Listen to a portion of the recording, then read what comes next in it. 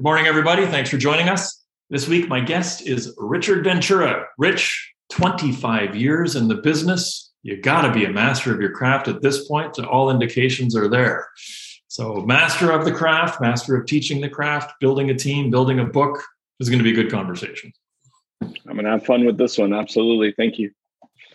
So different broker owners, they come at this business in different ways.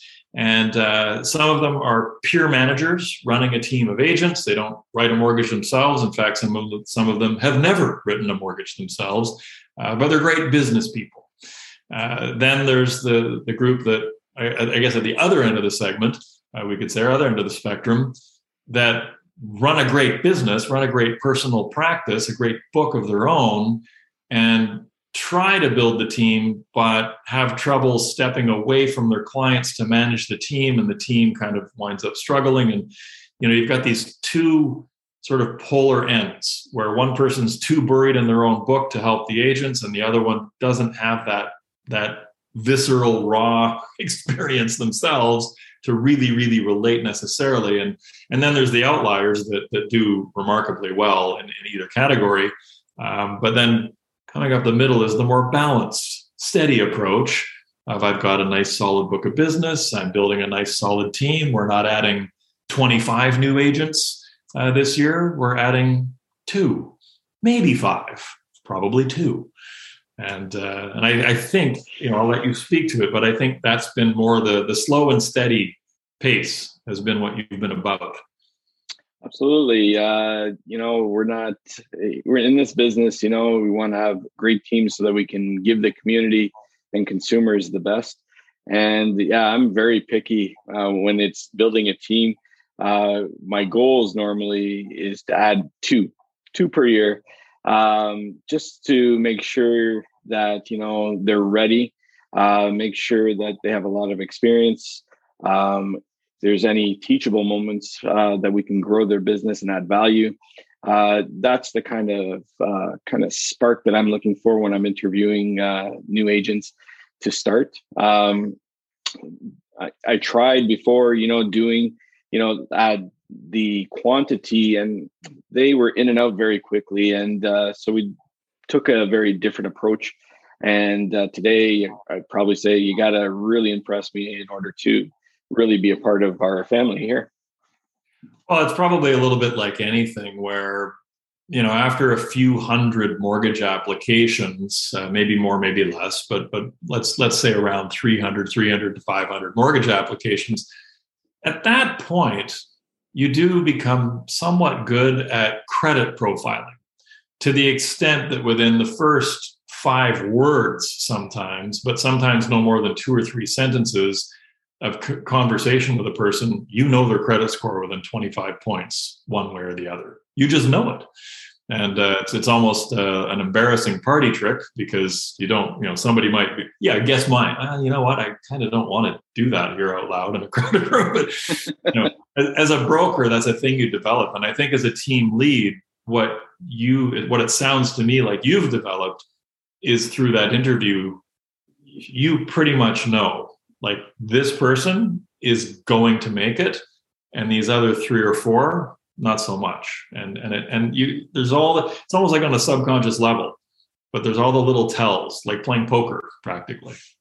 Oh, exactly. And it's the key conversations that you have when interviewing, right? There's certain keywords that a lot of people use, and then you can kind of gauge, where they're at, and are they ready or are they not ready? Is this part-time? Is this full-time? And you see a lot of it when you start asking those questions, right? And calling it out, really, because again, you want, the quality, and everybody looks for quality, right? So, and that's not easy to find nowadays, but there's still plenty out there, right? And it all depends again on how you present to them, and vice versa, for them to join the family as well, right? So.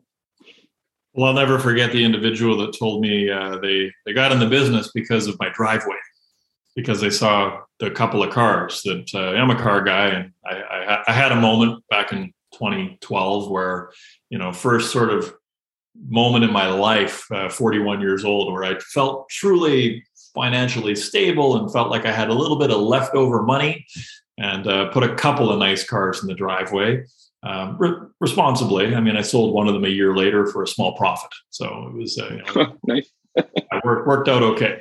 Had I kept that car to today, I'd actually double my money on it because, well, that's COVID. But yeah, ironically, I could have driven it for 10 years and got double what I paid 10 years ago for it, which is painful. But the individual said to me, I knew I wanted to be a broker when I saw your driveway. I'm like, yeah, that's not a good sign. Exactly. Yeah.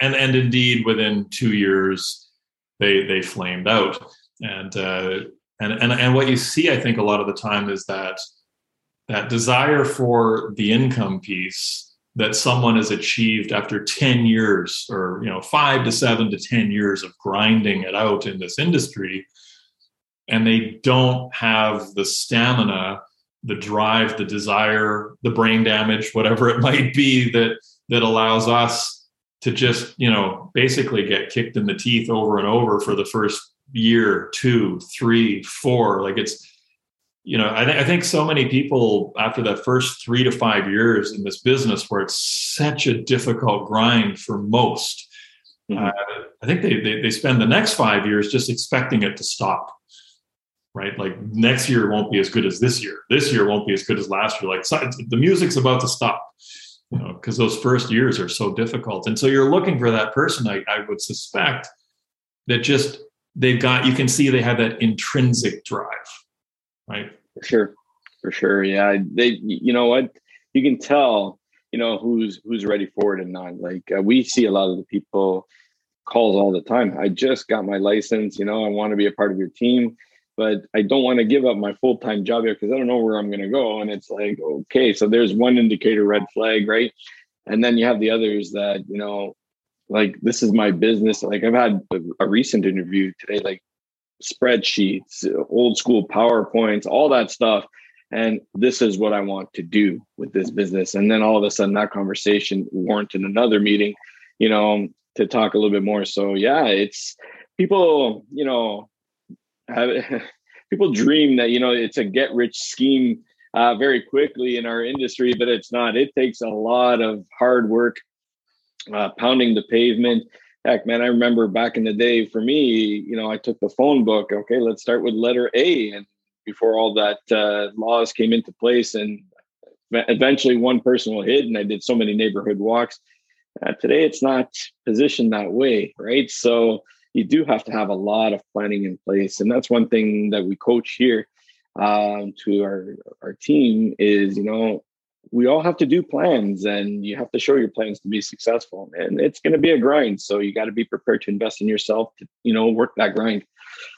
Well, and I think that's the key, right? I mean, it sounds like you're positioning yourself as the coach of the team and holding them accountable on a regular, like, are you doing the drills? Are you doing the drills? You got to measure everything, right? So yeah. And you've been around the block enough times with agents to know that, like, onboarding and then getting them set up, that's a huge amount of work. And once that happens and then things don't work out, to offload them is a whole nother amount of real estate in your brain consumed. And it's kind of no different than for the agents listening, when you have that little voice in the back of your head saying, this is not a client I should work with. This is going to be a problem client.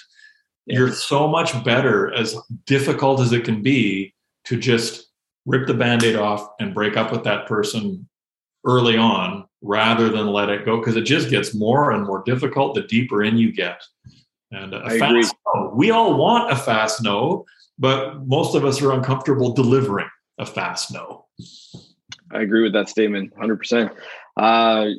Exactly. And it's the same thing when you're looking at building your team, right? Again, you can tell who are the go-getters and not, and it's okay to actually say no when you're building a team. And it's the hardest thing to do and say, right? And, I've had my challenges in the beginning when I first grew my team. It was hard to say no because you wanted to build right away, but you know what? Sometimes you'll get better quality, better results if you're a little bit patient and, actually look for something better, really no different, right? So yeah, I agree with your statement there. Do you use any of the personality assessment tools? Like I talk about the DISC a lot. Do you ever use that with anyone that's applying? Sometimes actually one of my former agents, actually, he used to teach this, the DISC assessment, and I learned a little bit about it. And I found, like, for myself, I was a very high strung D. And, High five. high five, right? And I needed to really adapt to learning the others, right? So that I can have really good conversations and adapt to their languages, right?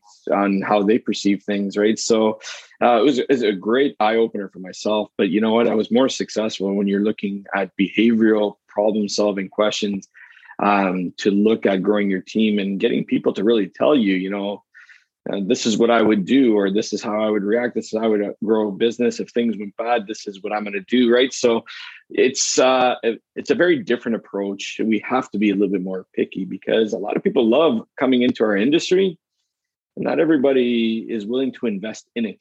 Right. And I always say to my agents that start, if you put in 37 minutes of business development for you to get business, you're only going to get paid for those 37 minutes.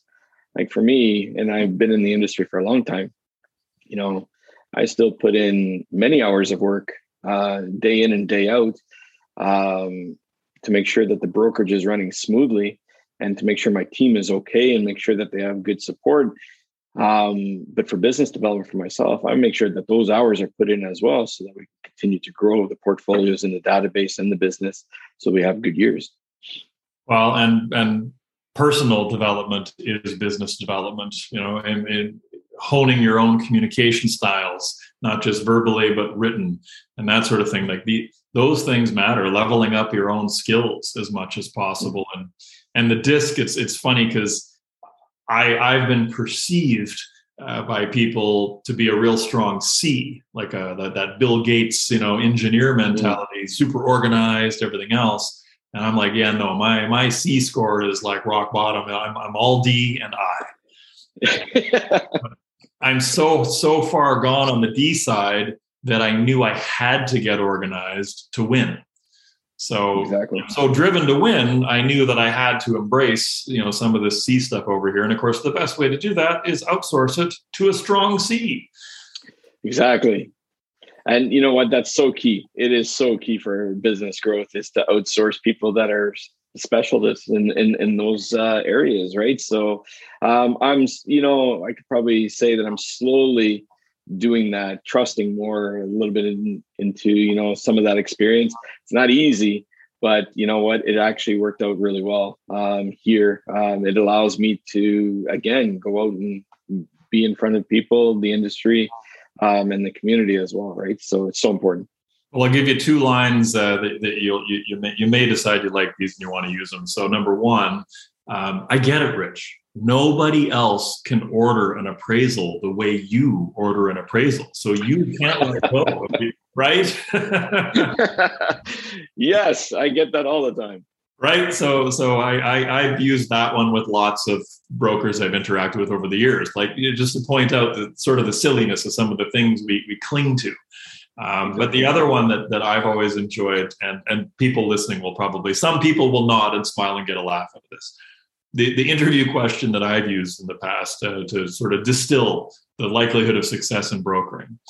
Rich, let me ask you, have you ever gotten home at the end of the day and found a slice in your pant leg, and actually it sliced your leg, whatever it was you caught your leg on, and there's like a little bit of dried blood there, like actually ripped your pants, ripped your leg open, bled a little bit, and you have no idea where that happened because you were just going.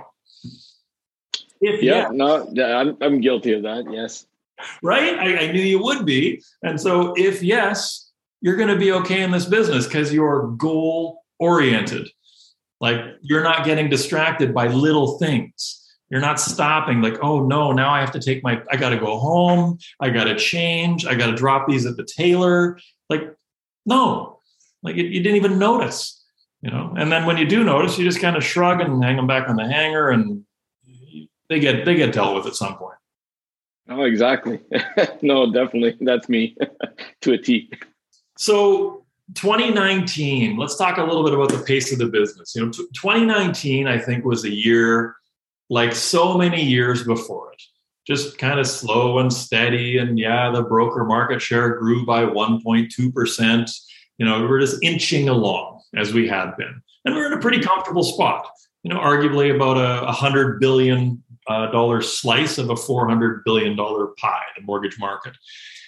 But then we hit 2020 and everyone went, whoa. And then, of course, by Q2, whoosh, everybody leaned in and it just went, and Q3 and Q4. And we thought, okay, wow, that was unbelievable. Then in 2021, a whole bunch of people who just had their best year ever in business-wise in 2020, suddenly doubled their 2020 results in 2021. And of course, at the end of the year, as most brokers do, we have our ritualistic New Year's Eve conversation with ourselves about, well, that's it. I mean, there's no way next year is going to be anything like last year. It's all over now, probably. It's just going to be crickets on Monday morning when I go in.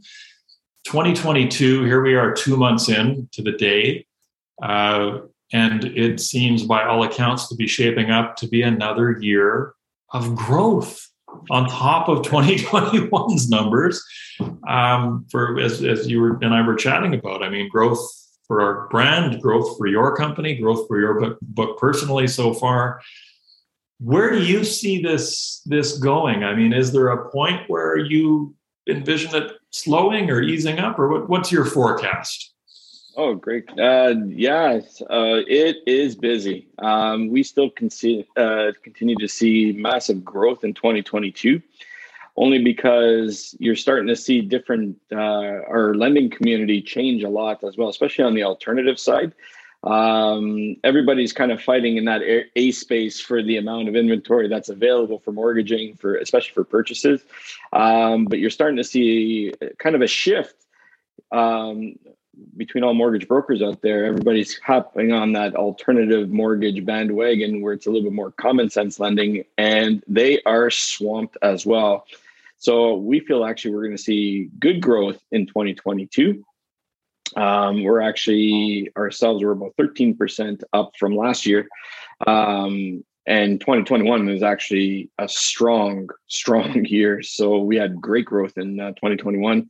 So we don't see it leveling out just yet. We'll probably still see that in the next 2 years, where hopefully things will start to normalize in the market a little bit, allowing maybe supply and maybe some government restrictions to start balancing things out, to bring the market into balance. But we're still seeing a high demand in 2022 for a lot of mortgages, especially for people today on the refinancing side and home renovation side. You're starting to see a very big pickup in that. So we're seeing growth in 2022 and 2023. We don't think it's going to level off at that point in 2023 either. So it'll be still pretty consistent growth. Well, my crystal ball isn't that clear, that far out, but I'm not too sure. I want to start predicting 2023 just yet, but I'm gathering intel, so I will take your positive vibes and add those to the equation. Because, but certainly, yeah, I feel that 2022 very much the same as you. I mean, we're up 18% year over year. We're rocking right along, and I think the only thing that's really going to impact that, no, it's not interest rates. Interest rates aren't going to impact that. There's no amount of movement that the Fed could implement in 2022 that would actually have a negative impact on the real estate market. So I'm not worried about interest rates. But as I've said for 10 years running, at this point, I think my greatest fear is always the same. It's government overregulation. Mm-hmm. I really felt like the stress test was a step too far. We did not need to restrict Canadians' borrowing power by 35%, which was roughly what that did. That was a massive pullback in purchasing power for the middle class and the lower middle class in particular. For people who are working hard for their money, they just had their ability to purchase cut back so drastically. And now we're really seeing the fallout. And you touch on it in what you just said. We're we're now looking sort of at mortgage volume. There's a fundamental shift where we have these A- lenders, like B++, A-, A-. So they're not A, they're not B, they're slotting right in between there, and they're doing the higher LTVs. They're focused on higher credit scores, but they're logic-based. They'll listen to the whole story. And it's. I think that's an area, an opportunity for significant growth in the mortgage space, and it's all that equity that's locked into otherwise stellar applicants' properties, but that stellar applicant cannot access that capital due to stress test B20 guidelines, et cetera, that are over the top in so many ways. So. Agreed. Yeah, we have, like I said, great opportunity, right? Because the market is still strong, and there's so many solutions out there now that if you're not experienced in it, you should be. Yeah, the innovation that we're really going to see the rubber hit the road in particular over the next few months, with some really interesting lenders just stepping into the space with some very, very interesting value propositions. That's going to be exciting stuff. It is. Absolutely. Yeah. It's a little bit on the quiet side right now, but that'll get talked about very soon. But if there's some good stuff coming. Oh, there's a lot of research out there, and a lot of lenders looking at things a little bit different. And they want to get into that market. So it's out there. That's for sure. No doubt about it. Well, Rich, I said we'd target 25 minutes. We're coming up close. Any additional pandemic survival tips or anything else that you'd like to share with us? You seem to have come through the other side of this 2-year experience, smiling and pretty happy. You know what? All I tell like our team here, think outside the box when you're doing your business. Really become annoying so that people are attracted to you.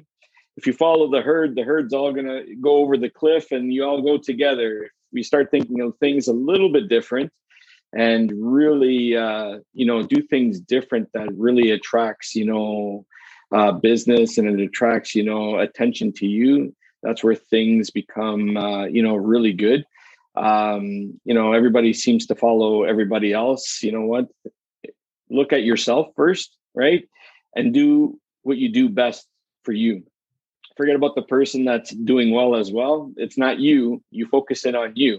And one thing I always say too, and this is a focus at the brokerage here, is personal development. You know what? Learn to, try to stay happy, well rested, in good health. It's so important because when you start sharing the happiness and stuff like that, you'll see it in your business results as well. So personal development to me is so important to agents and brokers and leaders. It's super important to make sure that you are mentally and physically, healthy and happy, so that you can share all that happiness and, good energy with your teams and your family and your agents and the community. People perceive when you're run out of gas or run out of energy, and then, they might not trust that anymore. So here there's a big focus on personal development to make sure that everybody is doing okay. The pandemic hit everybody hard in many ways, right? And the key is we all listen to each other, try to help out the best we can and encourage, personal development so that you can move forward with good energy so that you have good business. There's some sage words of advice. And, it reminds me of a client of mine that was a police officer at the time.